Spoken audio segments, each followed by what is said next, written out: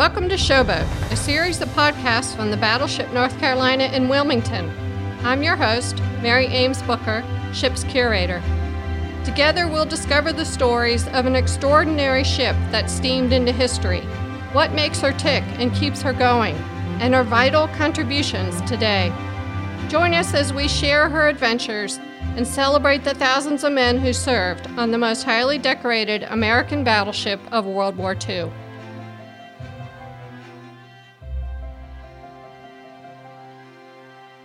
What does it take to maintain the 729-foot-long, 44,000-ton vessel every day? What are the challenges? How are major repairs managed? In this episode, we discover how Showboat is kept in ship-shape condition for another generation of visitors. We begin with the ship's maintenance director. My name's Terry Kuhn. I'm the maintenance director at the Battleship. I've been at the Battleship Memorial about 28 years. It's sort of a challenge working at the Battleship. We like to joke that it's job security, but there are 5 people in the maintenance department in addition to myself. We all specialize, and then you also have to be a jack of all trades in addition to that. So we have a full-time electrician, full-time painter, a full-time welder, plumber/carpenter, and an HVAC technician. But then each one of those guys also has to know a little bit about everybody else's job in addition to just being able to do drywall and painting and stuff like that. And in addition to the 5 full-time maintenance staff, we also have a team of volunteers that does a lot of really good work. And if we can't do it in-house, then we'll get a contracting company to do really big welding repairs, really big painting projects, that sort of thing. And in that case, the maintenance people also have to be able to do contract oversight. The Battleship North Carolina was started in 1937, was finished in the early 40s. So all of the technology on the ship is pre-war. We still use the electrical system and the ventilation fans. They don't make any of that stuff anymore except the receptacle you have in the wall of your house. That's the one thing I can buy at the store that will fit in the ship. It's a very challenging electrical environment to work in. Technology has improved over the years, so like I said, we still use the ventilation fans. The motors on those are, roughly 70 years old now. You can go out and buy a motor that is 440 volts, 5 horsepower, that would do the same work as the one that's in our ventilation system, but it won't fit because everything gets smaller and more efficient. So you have to take the stuff that we have and get it repaired.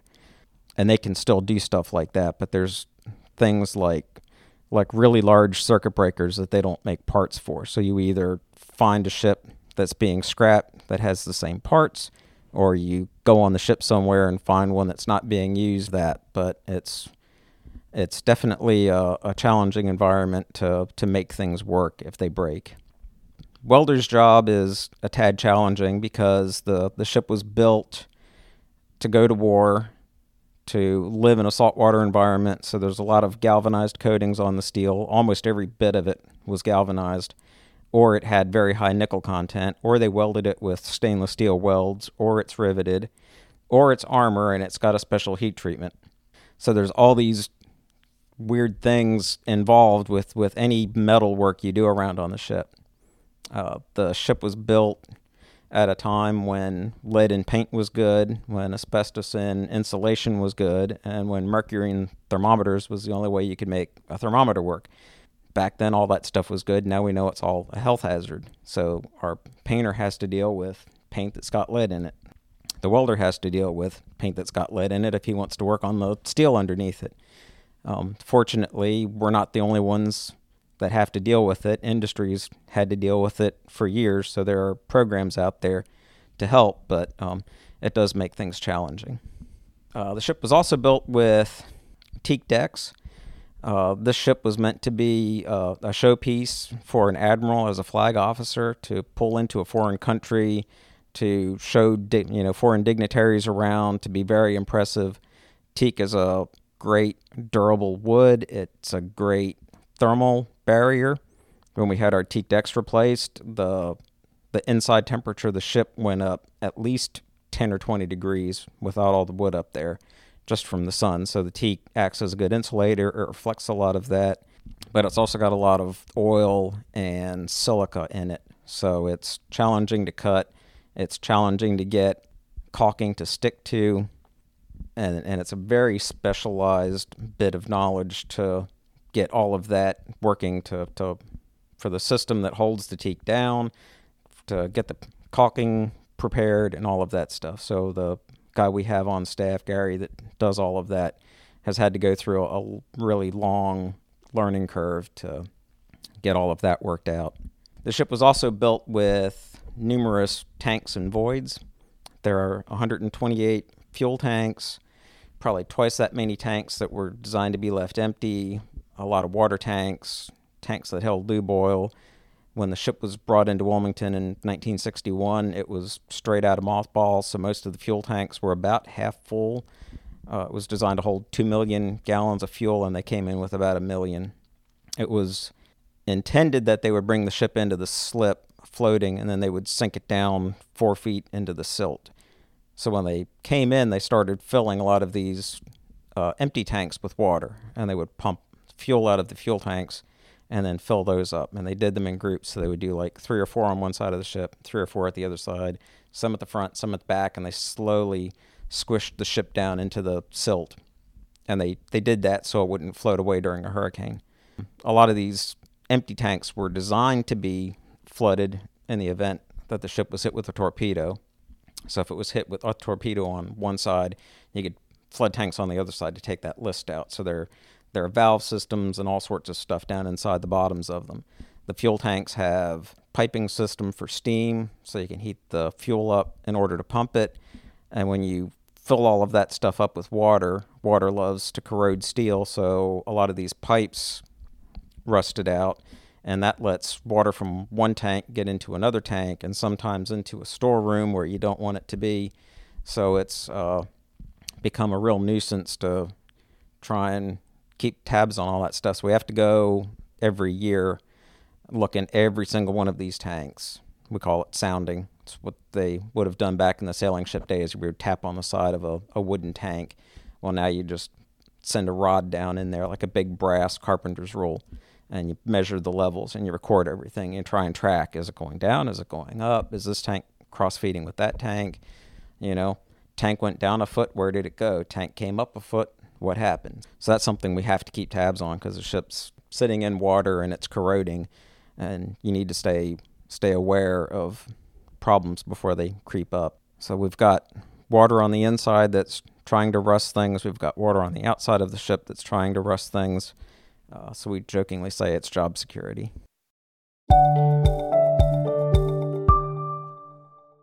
Each Wednesday, a group of volunteers arrive early, before the showboat opens to the public. With assignments in hand, the men quickly start working on their morning projects. I asked a few of them about working on the showboat. My name is Larry Balin. I've been a volunteer on the Wednesday Gang since about 2013. I moved down here in 2012, and I was looking for something to do, and being an ex-Navy, I was really interested in coming on a battleship and seeing what was going on here, and I joined the Wednesday Gang, and so we've been here every week, every Wednesday, except for a few missing times when we couldn't make it. But I really enjoy coming to the ship on Wednesdays and making it look better than the way it should look. We've done a lot of work over here in the last 8 years, and I think it really shows, and we really appreciate all the guys that come and join us here. We started out with a group of about 7 or 8, and now we're up to about in the 20s. And I think everybody has a real good time and a sense of value in what they do here in the ship. And we really appreciate everybody coming out here and doing what they can to make this the best ship in the fleet. My name is Richard Turner. I'm a volunteer on the Wednesday Gang, have been for about 4 years now. And it's not only an honor, but it's a real pleasure to come here every week and work with all the other volunteers. The esprit de corps is excellent with the whole crew. And we do everything from basic scraping and painting to taking an area and restoring it to kind of like its original function and original appearance. It's a lot of fun because the work is sometimes routine, but sometimes it's a little different. And whatever it is, we always can look back and be really proud of what we've accomplished and the difference that we've made in the ship. And I'm real happy about that. During her service years, the showboat's crew members were assigned daily workstations. Lou Popovich explains part of his daily maintenance duties. I'm Lou Popovich. I was assigned to the R Division aboard ship, and part of the R Division is a group called the Damage Control. And one of our jobs, one of the many jobs we had, was to go through the ship and take readings of each one of the water ballast tanks. And these little plates in the deck that you see are all identified. We have a little log book, and each one is identified on a big master diagram that shows you where it is on the ship. And we would drop a lead line into these tanks and measure the amount of water in there. And then eventually we would feed this information back to the damage control office. They would be able to calculate how level the ship was. They could then transfer from one tank to the other if they had to level it. But this particular location is the brig. And we would periodically come in here and check all of these covers. And a good portion of the time there were prisoners within this, within the brig. And as I recall from one time that I was checking out the depth in one of the tanks, and the prisoner said, well, just don't screw that cap down too tight because I dropped my cigarette butts in there as an ashtray. Daily maintenance was essential, but BB-55 was also at war, and there was a lot to do to keep the showboat in fighting condition. Electrician's mate Bob Barna was assigned to the electric deck on a 16-inch gun turret. He explained what it took to keep the turret in working order. Every day, we'd go into the turret there and get in touch with the turret captain and say, well, I'm going to clean this panel today and clean the contacts and everything. And we used to have to get permission from him to secure it so we could work on it, and took care of all the minor incidents that they had with the sound power phones and the MC systems. And took care of all the electrical controllers mainly on the electric deck. There's 2 electric decks down there. Mainly a lot of cleaning, a lot of tightening up, especially when they were fired, you know. A lot of the nuts and bolts and screws used to come loose, and that was the main thing. We had a daily system of take this controller today. It might take an hour, 2 hours to check everything out and tighten it all up and make sure it worked properly. Of course, then you had all the safety circuits for the guns and for the projectile rings and all the indicating lights. It was a big job. But there was 3 guys in there. We pretty well took care of it. That training system, when they used to train that turret around back and forth, they used to take a beating. Of course, that was a 300 horsepower motor that run that thing. And then we had a lot of greasing to do. We used to have to pump our own grease, not like they are today. The bearings come in, they're already greased and they're for a lifetime. But we had to use Zerk guns to go around and grease everything. Of course, then we had a lot of the hydraulic oil getting into the circuits and everything. You had to clean them all up and wash them all out with carbon tetrachloride and to keep the indicating system so they work right. Like if the gun captain put his lights on, buttons on, switches on rather, to indicate into the officer's booth that he was ready, and if they didn't work and you found that there was oil in the box or something, you had to clean it all out and make sure it worked properly. Then you had your safety micro switches that was for safety. And them things used to get full of oil and everything, and you couldn't replace them because we couldn't get them. We had to wash them out and dry them out and put them back in. So it was a lot of work.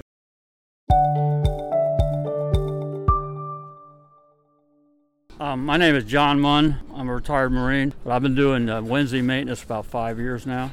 I'm primarily a painter and a scraper. The ship needs a lot of paint, and I end up one of the guys just paint job to paint job to paint job, and it's something I really enjoy.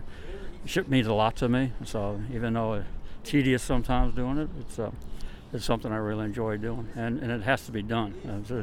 We joke sometimes, you start at one end, you come down the other end, by the time you finish, you turn around and go start doing it over again. But it's a big steel box and it just needs to be taken care of. Hello, my name's Ed Grinnell. I'm one of the volunteers on the battleship. I volunteer 2 days a week. On Wednesdays I paint, scrape, and ship, and on Thursdays I help clean up the ship. I think it's important because at the end of the day, our heritage is very important for our children to learn, and especially given this is the USS North Carolina in the state of North Carolina, it has a great impact on the children who enjoy seeing it, the adults who learn a lot of things, and for our veterans who come and see the ship, some who served on it, some who served in other services, but all of them have the connection of a veteran that served in World War II, Korea, Vietnam, whatever conflict you want to talk about. It's difficult in terms of the amount of work necessary. There are very few dedicated paid folks on the ship, so the volunteers pick up the space, the slack, if you will, in terms of maintenance, painting, and those types of things to keep the ship looking nice, so when the tourists come on board, they see something that resembles the World War II battleship, and it looks nice. It doesn't look trashy. It's all well kept. What about the big jobs? The Showboat has been in her Wilmington berth for nearly 60 years, a long time for any vessel. I met with Christopher Vargo, the battleship's assistant director, to learn about the major hull repair project that is underway. I appreciate the opportunity to talk to everybody about our hull repairs and maintaining a hull of a historic battleship. I think it's a very complex issue with a lot of different options, and it's important that we discuss how we got here and the decisions we've made to preserve the prime artifact, the battleship North Carolina, for many years to come. I'm the assistant director of the battleship. I'm Chris Vargo. I'm a retired lieutenant commander from the U.S. Coast Guard. In 2012, I retired after 22 years and came over to the battleship team to help the commission and Captain Bragg get hull repairs complete, as well as maintain the ship.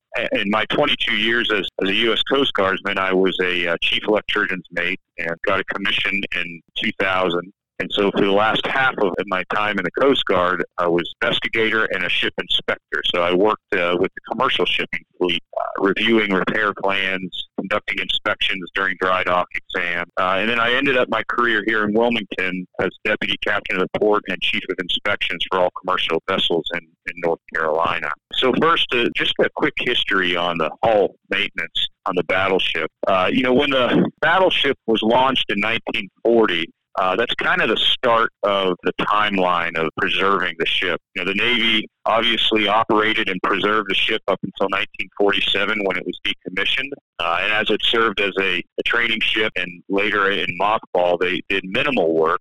We have records of the last dry dock availability that was November of 1953 when the Navy put some coatings on the ship on the hull. And I'll quote a letter from Rear Admiral Moore, who was then the Deputy Chief of Bureau of Ships, to Hugh Morton. And it said, I quote, "The only other work performed on this ship during or since her inactivation consisted of wet blasting the bottom and painting it with 4 coats of anti-corrosive paint and 1 coat of anti-fouling hot plastic in November of 1953. So from 1953 until really 2009, the ship's hull basically went untouched underneath the waterline. In 1961, when it came to Wilmington, it was placed in her berth. Some of the tanks were flooded with water to set it on the bottom.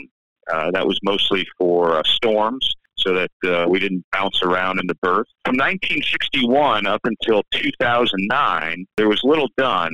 2009, when Captain Bragg came on, there were several tanks up in the starboard bow that were flooded because the hull had wasted through. It became paper thin in certain areas, and in some areas it hold. In most of the deterioration we found was there was a 10-foot band around the ship that we call the wind water line. Below that 10-foot band, the ship set in about 25 feet of mud, and the mud did a great job of preserving the hull. But it was where the tide cycles would scour the hull twice a day from 1961 to 2009 that created some issues. So in 2009, a couple things happened. Captain Bragg came on board. He confronted this challenge. We also received a letter from the Navy kind of putting the battleship on notice to say, hey, you have some spaces flooding. The ship hasn't been to dry dock since 1953, and that's unacceptable. So it charged us with coming up with a plan to either dry dock it or scrap the North Carolina. And scrapping the battleship was not an option. We developed a campaign. It was the third major campaign called the Generations Campaign. The target was to raise $17 million to build a cofferdam that surrounds the ship and will allow us to remove water from the hull, just the immediate area around the hull, so that contractors could get in and remove the wasted hull plating and replace it with new. So while that fundraising campaign was taking place, we had to do something with the starboard side that had already started flooding. So in 2011, there were about $2 million worth of emergency repairs done just to the starboard side using a portable cofferdam. It was essentially a box that would seal the hull from the river and allow workers to get in and just repair isolated areas. So that job ended in 2011. It was very successful. And then we kept going with raising money to do a much larger repair that we were successful in, and we're doing it right now. We've moved to the port side. The ship is currently completely dry around it, still sitting in about 20 feet of mud, but there's just no water there, and contractors are actively working.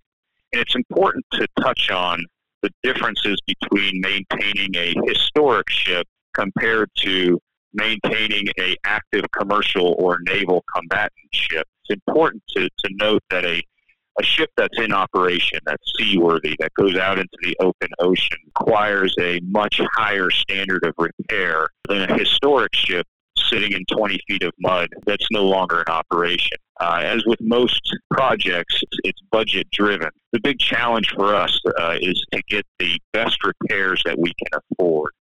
Many people ask, why don't we go to a dry dock? The answer is simply it's financially and logistically impossible for the battleship to get to a dry dock. We're over 25 miles up the Cape Fear River, and there are no dry docks in the state of North Carolina that are sufficient size to handle a 45,000-ton battleship. We just don't have that capacity here. So we would have to go to Jacksonville or Norfolk. The problem logistically is that, again, we're stuck in 25 feet of mud. We're well up a river that happens to be a strategic U.S. port. The mast of the ship is actually too high to fit under the Cape Fear Memorial Bridge that was built after the ship got here in 1961. And by our estimations back in 2013, it would cost us around $35 million to get this ship to a dry dock. And that would probably be closer to $50 million today. And there's no guarantee we would make it to the dry dock or back. And one thing people have to remember is that as an enterprise of the state, the battleship relies on ticket sales, grants, and donations, but primarily ticket sales to survive. So if you remove the battleship from Wilmington for an 18 to 24-month dry dock period, that's a year and a half to 2 years that we're not selling tickets and we're not open to the public. That got us to our decision of we need to build a cofferdam, basically a dry dock in place. And while that's not as good as being pulled out of the water, it's the next best option. It's going to get 50 plus more years, 100 years on the battleship. So that's the option that we went with. So our goal of raising $17 million, we actually exceeded by $1 million. So we were able to build the cofferdam. We were able to build the State Employees Credit Union Veterans Memorial Walkway around the cofferdam. That gives the public a front row seat to what we're doing. They're able to come free of charge and watch the battleship maintenance, watch the contractors remove hull plating. They can see the work that's being done. They can gain a greater appreciation for both the size and the complexity of the ship and maintaining it. And now we're successfully repairing the port side bow. So everything is falling into place and working great. When they blasted the hull, pumped out the water, removed some of the silt, blasted the hull, they found a lot of the stem, about a 12-foot section, was severely corroded. So with the work of a local metal fabrication shop, we were able to recreate the stem of the ship exactly how it was with half-inch steel, and they have since replaced it. They now moved on to the port side hull, bow area. There was some significant wasting of internal frames that the contractor was able to come up with a great plan to reconstruct those frames so that we have a solid foundation to weld the new hull plating on. And we'll move, the contractors will continue to move down the port side all the way to about frame 40, just before where the armor belt begins. They'll replace the 10-foot section, that wind water line that I mentioned earlier. They'll replace the steel in its entirety all the way down that 10-foot section. And it's also important to note that all of the steel for our hull project is a donation from Nucor Steel from the Cofields, North Carolina plant. So we're using American-made steel right here, right out of North Carolina. So I hope that paints a picture of where we were, how the hull has been maintained since decommissioning in 1947, and how we got to where we are and where we're going. Thank you for listening to today's episode. I'm Mary Ames Booker, host and producer of the podcast. Showboat is a series of podcasts about the Battleship North Carolina in Wilmington, North Carolina. Visit us online at www.battleshipnc.com. The Showboat welcomes visitors daily. In 2020, the Battleship North Carolina received an NC Cares Humanities Relief Grant from the North Carolina Humanities Council, www.nchumanities.org. Funding for NC Cares has been provided by the National Endowment for the Humanities as part of the Coronavirus Aid, Relief, and Economic Security Act Economic Stabilization Plan.